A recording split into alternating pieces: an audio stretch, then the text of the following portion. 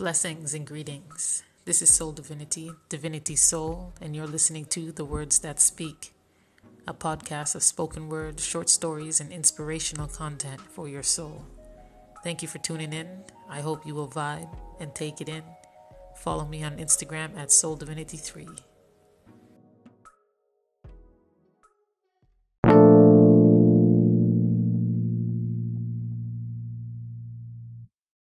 The substance of things hoped for, the evidence of things not seen. This is known as faith. Thank you for tuning in once again. This podcast, Soul Surge, The Words That Speak. I'm your host, Soul Divinity. And in this episode, we're going to talk about faith. Our journeys or purpose are sometimes unknown. We are called upon decisions every day. In turn, the bigger picture manifests itself. It comes to light. And then we stop and think about all the small decisions that led us to this plane, to this place in our lives. I have a question for you. Did you know your final stop? And if you did know, would you even consider those decisions you made? Most likely not. To make those choices, you obviously had to have faith. You had to have faith to make the choices you made, to get that ultimate result and hope that it was the right one. This in plain text is called faith. If you think it's something else, please let me know. Drop me a message and, let's vibe. And if you think about it, this is all we have to live by. Because when fear kicks in, it's used as a tool for change. So why cannot faith be used as a tool for change? Because when we fear, we don't do anything. But if we have faith, then we do something. And if something is to be useful and true, and there's no facts or scientific or complex answer that has us in the awe, we are then led to the conclusion that nothing at basic level could ever be true. This society has us brain dirty, what about the deeper things? What about the things that we don't see? Albert Einstein, he's a smart man.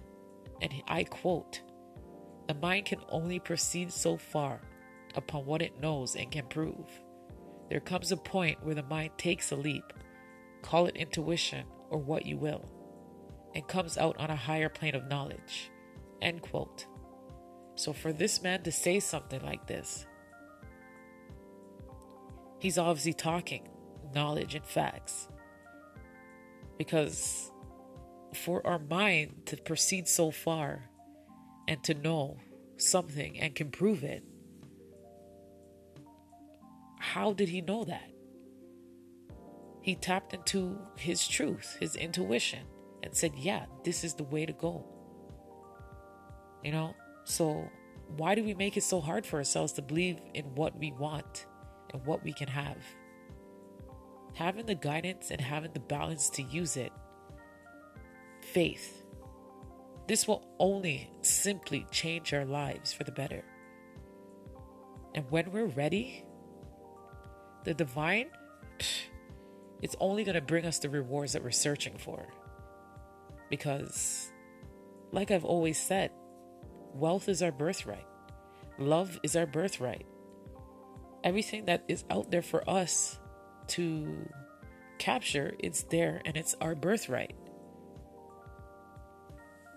And once we tap into that and have the faith, we then feel the good vibes return and our whole body will reflect on autopilot. And I guess you can say I'm the proof in the pudding, because once I started tapping in to tap out, I feel fucking awesome. Mind my swearing, but just to be real, it feels good. So, faith. I'm a big faith goer because that's something I really do believe in. Have faith, the substance of things hoped for, The evidence of things not seen.